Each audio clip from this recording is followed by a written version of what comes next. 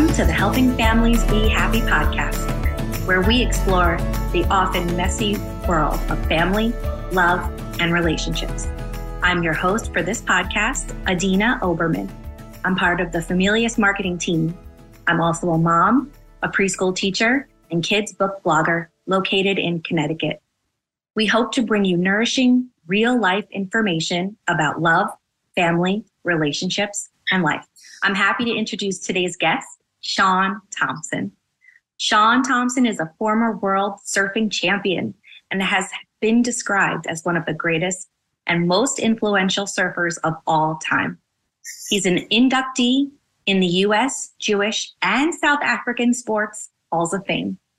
Shaun is also a world-renowned leadership mentor, entrepreneur, environmentalist, and best-selling author. He's the co-author of the current bestseller, The Surfer and the Sage, How to Survive and Ride Life's Waves, that he co-wrote with philosopher-poet Noah Ben-Shia. May is Jewish Heritage Month, so today we're talking about our Jewish identities and hoping to give listeners a greater appreciation and understanding for Jewish history and life. The information shared today aligns with the Familius 10 Habits of Happy Families. Learn together. You can learn more about the Familius 10 Habits of Happy Families by going to the Habit Hub blog on familius.com. Welcome, Shaun. We're so happy to have you here. Hi, Adina. It's great to be with you. I'm coming to you from Montecito, which is a suburb of Santa Barbara in California. So probably much sunnier than where I am. Well, unfortunately, this time of year is probably the most gloomy time of year. They call it May gray and June gloom. Other than that, Santa Barbara is perfect for 10 months of the year. I'll take 10 months out of the year. So let's jump right into the conversation. Like we said, May is Jewish Heritage Month, and we'd love to talk to you a little bit about your role and how you identify as far as faith. So can you talk to us a little bit about how you identify and what role, if any, being Jewish plays in your life? Yeah, well, Judaism plays a big part in my life. In fact, this past weekend on Saturday, we celebrated our son Luke's bar mitzvah. So that was a wonderful celebration. And that is the traditional coming into manhood for a young Jewish boy and also for a young Jewish girl. For a boy, it's called bar mitzvah. For a girl, it's called bat mitzvah. So we had a family coming in from different parts of the country and the world. And it was just a wonderful celebration for all of us to get together. And he wrote a good speech, and my wife and I also read a speech. But what's really significant, I think, is the most sacred Jewish document is the Torah, which is the 5 books of Moses, the first 5 books of the Hebrew and also the Christian Bible, the Old Testament. And what you do as part of your as part of the celebration and to honor that moment is you read from the Torah. You read a portion of the Torah. Each week there is a different portion. Judaism follows a lunar calendar. And he read his part about regrowth and regeneration. His part was called Bahar from Leviticus. It's interesting, very interesting piece, but it's very challenging because there's a lot of work and preparation. Not only does he have to learn the Torah portion, and he has to learn how to read Hebrew, and Hebrew runs from right to left. It's not left to right. So it's a lot of challenge and a lot of work for him. And he stands up there in front of nearly 100 people and has to read the prayers and essentially takes the entire service with the rabbi in attendance. So it's this moment of kind of being front and center and also connecting to your faith and connecting to your identity and connecting to your heritage and connecting to your culture. And people have been doing this for thousands of years now, and he's just one part of the mosaic that represents Jewish tradition, heritage, and culture. And the most profound prayer in Judaism, it's called the Shema. And it goes, Shema Yisrael, Adonai Eloheinu, Adonai Echad. Hear, O Israel, Shema, hear, O Israel, the Lord our God, the Lord is one. And it is about oneness, and it's about identifying and shouting out your faith. Hear, which is a wonderful, I think, representation of faith in all religions, whether it's Catholicism, whether it's Christianity, whether it's Judaism, Muslim, that I'm part of the community and we join by belief and culture and heritage and history. But essentially, there's that oneness and that oneness of a relationship that we all have with our God. And even though we might worship differently, we all have the humility to believe and to understand that we are not all powerful, but there is an entity that's all powerful. And, we praise and we bend the knee to that entity, whoever that might be. We just worship the same God, but we just worship it differently. So it was beautiful to be a part of that, to be a part of the ceremony and to talk about prayer as well. I spoke, that I said to my son, and I went through some, the standard like dad stuff for your child at the time for his journey. But I also said, and I firmly believe this, it's been taught to me by my parents and their parents to them, is prayer is very powerful. And no matter what religion you are, prayer is your conversation. Your prayer is your dialogue that you have with your God. And I said to Luke, when things go sideways or things go bad, know that prayer can help you. And I said, just like your grandmother, my mom, who was a very spiritual, prayerful woman, she would say that prayer is good for every day. Prayer is good for always. And she said, God's like a good neighbor. When you pray, you knock on the door, and he's always at home. So I thought, wow, that's such a beautiful metaphor that, prayer is your dialogue, yes, to praise God, but also when you need help, it's a wonderful way to communicate. Absolutely. And mazel tov on your son's becoming a bar mitzvah. Sounds very exciting. So it sounds like your identity and your faith really impacts your outlook on life and how you live your life in the world. Can you talk a little bit about how your identity as a Jewish athlete, how does being Jewish impact your career? How has it made an impact on everything that's led up till now? Well, I think in a number of ways, spirituality, hope, faith, optimism, a kindness. I think ultimately it all relates back to my faith.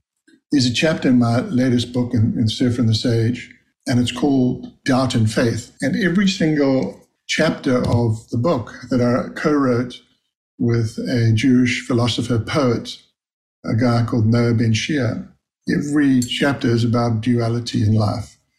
And there is a very significant chapter in there. It's called Doubt and Faith. And it's about when my wife and I lost our beautiful 15-and-a-half-year-old son, Matthew, and how my whole life sort of imploded, or our lives imploded, and how I thought God had deserted me and how I had to find my faith again. And yes, I think there's many ways to find hope again, but certainly your faith in your religion is a very helpful path. And you say, like, how did my religion help me as an athlete? I think my religion helped me as a person. And yes, perhaps it helped me as an athlete in terms of integrity and commitment, but it really helped me as a person. And when I lost my son, and I would sit in my local synagogue in South Africa where I had my bar mitzvah. And right above, in every single synagogue in the world, you have the Ark, which is the repository for the sacred scroll, for the Torah, for the 5 books of Moses, on one scroll. It's one scroll that's wound and unwound, depending on which piece is going to be read that week. Right above it is a lamp. It's called Ner Tamid. It's the lamp of everlasting light. And I would sit there and try to work out what had happened, why God had deserted me. And I'd look at the light. And I'd think of the words that my son had written to me shortly before he passed away. He was just reading me an essay that he'd written for school that day. And he'd written the words, "The light shines ahead." And those words, the light shines ahead, and how light is exhibited in a synagogue is so connected to our human spirit for all of us. Our essential purpose, our fire, our mojo, who we are, burns inside of us. It's our light, it's our fire. And, I'd look at that light and it would inspire me and it would give me more hope. And then I went surfing. I had not surfed for quite some time after I lost Matthew. And a guy kept phoning me, "Hey, Shaun, I want to take you surfing. Here's my schoolmate at school. We used to sit next to each other and we were at university together. Hey, Shaun, I want to take you surfing. I want to take you surfing." And I have no interest. My light has gone out. Stoke's what surfers call it, their enthusiasm for surfing, that love, stoke, you're stoked. But it had gone out. He said, "No, Shaun, I've got to take you. So eventually I relented and he took me to this beautiful beach I'd never been to before. And we walked down these steps to the beach. And as we looked out on the ocean, my old hometown of Durban is on the East Coast. So the sun was just like boiling up through the ocean, this red African sun boiling up, just like the light that was above the Torah. Just was very similar, but I just saw the light and I saw hope. And I paddled out and I was crying. It was very emotionally draining. And as I was crying, the waves were splashing up against me and they were like washing my tears away. The waves were just washing my tears away. It was beautiful. And I just paddled out towards the sun, towards the light, and I could feel Matthew was with me, my son. His name in Hebrew means gift from God. And I sat and I waited for a wave. My wave came and I caught my wave and I could feel our boy was with me. And paddled out again, I caught another wave, and paddled out again, I caught another wave. It was beautiful. It was like God hadn't deserted me. He was there. And then I paddled out to my friend and I said, "So what's the name of this break?" Because every surfing break around the world has a unique name. Sunset Beach in Hawaii, Mavericks in Northern California, Super Tubes in South Africa, they all have a name. So I said, "Gee, what's the name of this wave?" And he said, "It's called Sunrise." So how about that? So after that session, the broken pieces of my life, I think in some ways,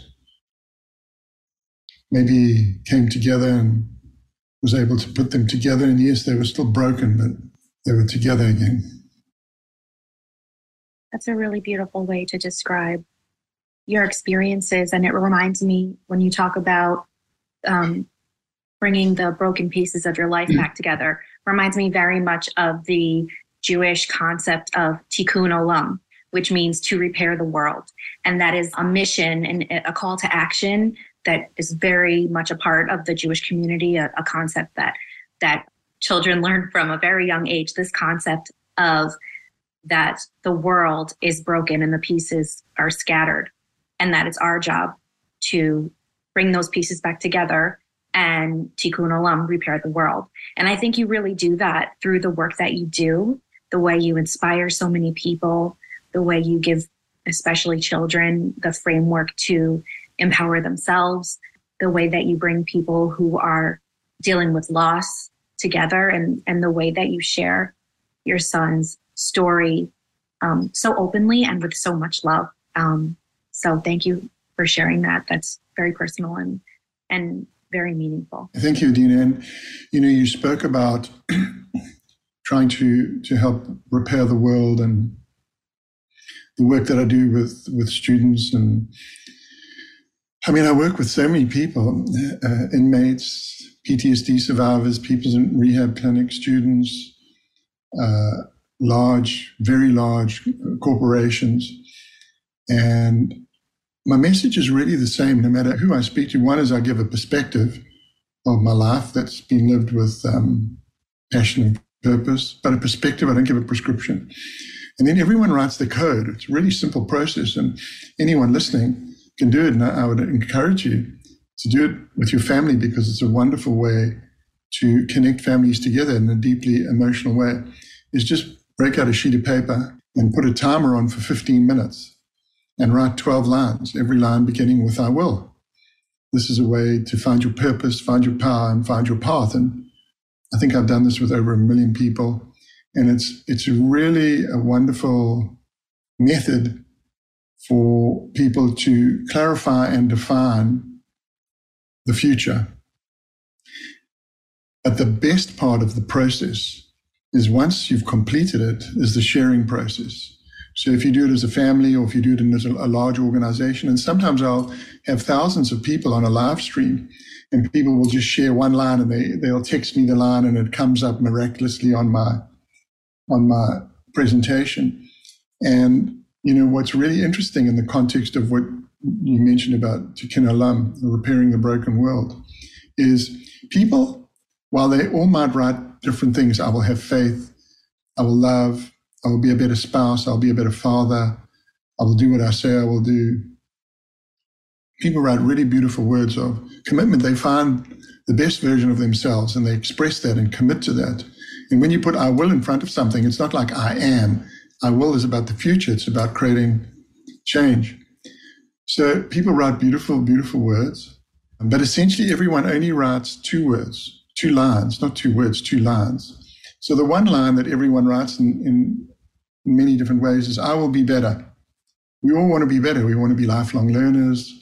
We want to live a life of moral integrity. We want to be successful. We want to be happy. We want to be better. We're not like looking backwards. We're looking forwards. So that's one half of the meaning and purpose of life, is we want to be better. But the other half that really relates to, I think, faith and heritage is I will help others be better. So we want to help others be better. We want to be a mentor. We want to lift others up. We want to be a better team member. So it's wonderful when people have this realization that we're not on this single-minded pursuit for success and wealth. We want to help other people too. We want to bring the world, want to make it better, want to repair it. So there is a lot of, I think there's a lot of common sense in many religions, and we are a lot more connected than we think we are. When I speak at these large groups, 50% of my audience is Republicans and 50% are Democrats. Well, you might have Democrats, Republicans, and some independents, but generally there's a lot of opposing political views. But when people write the code, they're writing poetry of the soul. I like to think they're writing spirit language. And spirit language transcends political parties, transcends dogma. It's just the human spirit revealed in its best sense and form. I think your work is really evident and truly embodies a lot of not only who you are as a person, but like you said, a lot of values related to all Jewish people and the larger Jewish community, valuing community, valuing learning, and being very much aware of living life now to the best of your ability to be the best that you can be, not as so much concerned about what happens afterward. And as you were talking, it reminded me a lot of conversations I had with my own dad, who was a conservative rabbi. And I spent most of my life in the synagogue, staring at, Ner Tamid, looking at my watch, also sometimes thinking like, oh, exactly. When is this going to be over? When am I going to be free? Right. When is it time for a snack and grape juice? Yes, I think I've noticed that for so many people, faith seems to be a given seems as though it's been built inside of them and it's this ever-present thing. And then when you go through something so difficult, like the loss of someone that you love so much, it's the first time in life that people ever experience a challenge to that faith. And it can be very difficult to find your way back. And I think that finding their way back to faith in God and faith in themselves is something that you're doing through the work that you do. You're creating your own tikkun olam in guiding people back to that light that shines within themselves so that they can shine it on others. There's this concept in a lot of Eastern European Jewish communities, the concept of being a Mensch. Yeah. A Mensch is someone who's... That's a good term. When someone calls you a Mensch, that's about the greatest compliment that you can receive. Yes.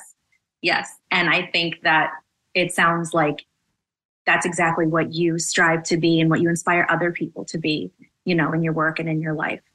It's definitely a great compliment. That's a Yiddish word. And I remember, my grandparents, they all came out from Eastern Europe during the pogroms, Riga area in Latvia.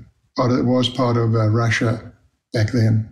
And they would be, when we'd have the high holy days, when it was Passover, Pesach, or Jewish New Year, Rosh Hashanah, they'd all be sitting up at the end of the long table and rapping away in Yiddish. We didn't know what the hell was going on. But,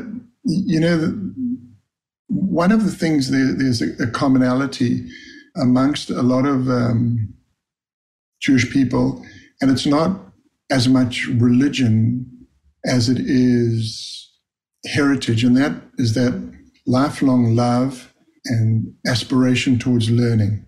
Learn, make yourself better, study hard. And then connected with that is this familial connection, is having these warm celebrations around the high holy days, and also every Friday night around Shabbat, the blessing over the bread, the blessing over the wine. It just keeps the family so connected. Like, I've been married to my wife for 37 years, and we've got our 13-year-old, and every night it's really important that we all sit down and we have dinner together. And even though kids today, they just want to be on the bloody cell phone, but it's like you've got to spend the time, and you've got to have the discussion, and you've got to reconnect as a family. And this notion of connecting through meals, it's unbelievably important. Recently Gallup released a workplace study, 2022 workplace study of like 1,300 business units around the world. So thousands and thousands of people. And as part of the study, they released this stat that 79% of people are disengaged. So they're disengaged from their jobs, they're disengaged from other people they work with, they just disengage. And it's a terrible statistic that people need to get connected. And I go like, you want to get connected? It's really simple. Here's a free way to get connected, is tell a few stories. Like, I tell 3 stories. I'll tell a story about commitment, I'll tell a story about perseverance, and I'll tell a story about connectivity. And then everyone writes their code.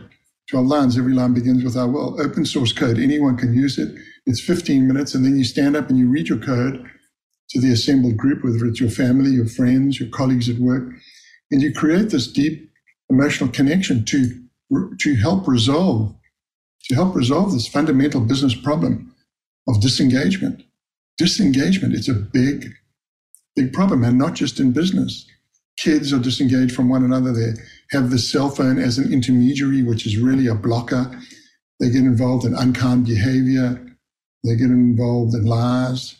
So I think emotional engagement is a wonderful way to help solve this malaise. And I'll tell you what, there is a malaise, because over COVID, I've spoken to, since COVID started in February 20, and I took all my presentations virtual, live streams. I've spoken to about 250,000 people. And I asked people, send me one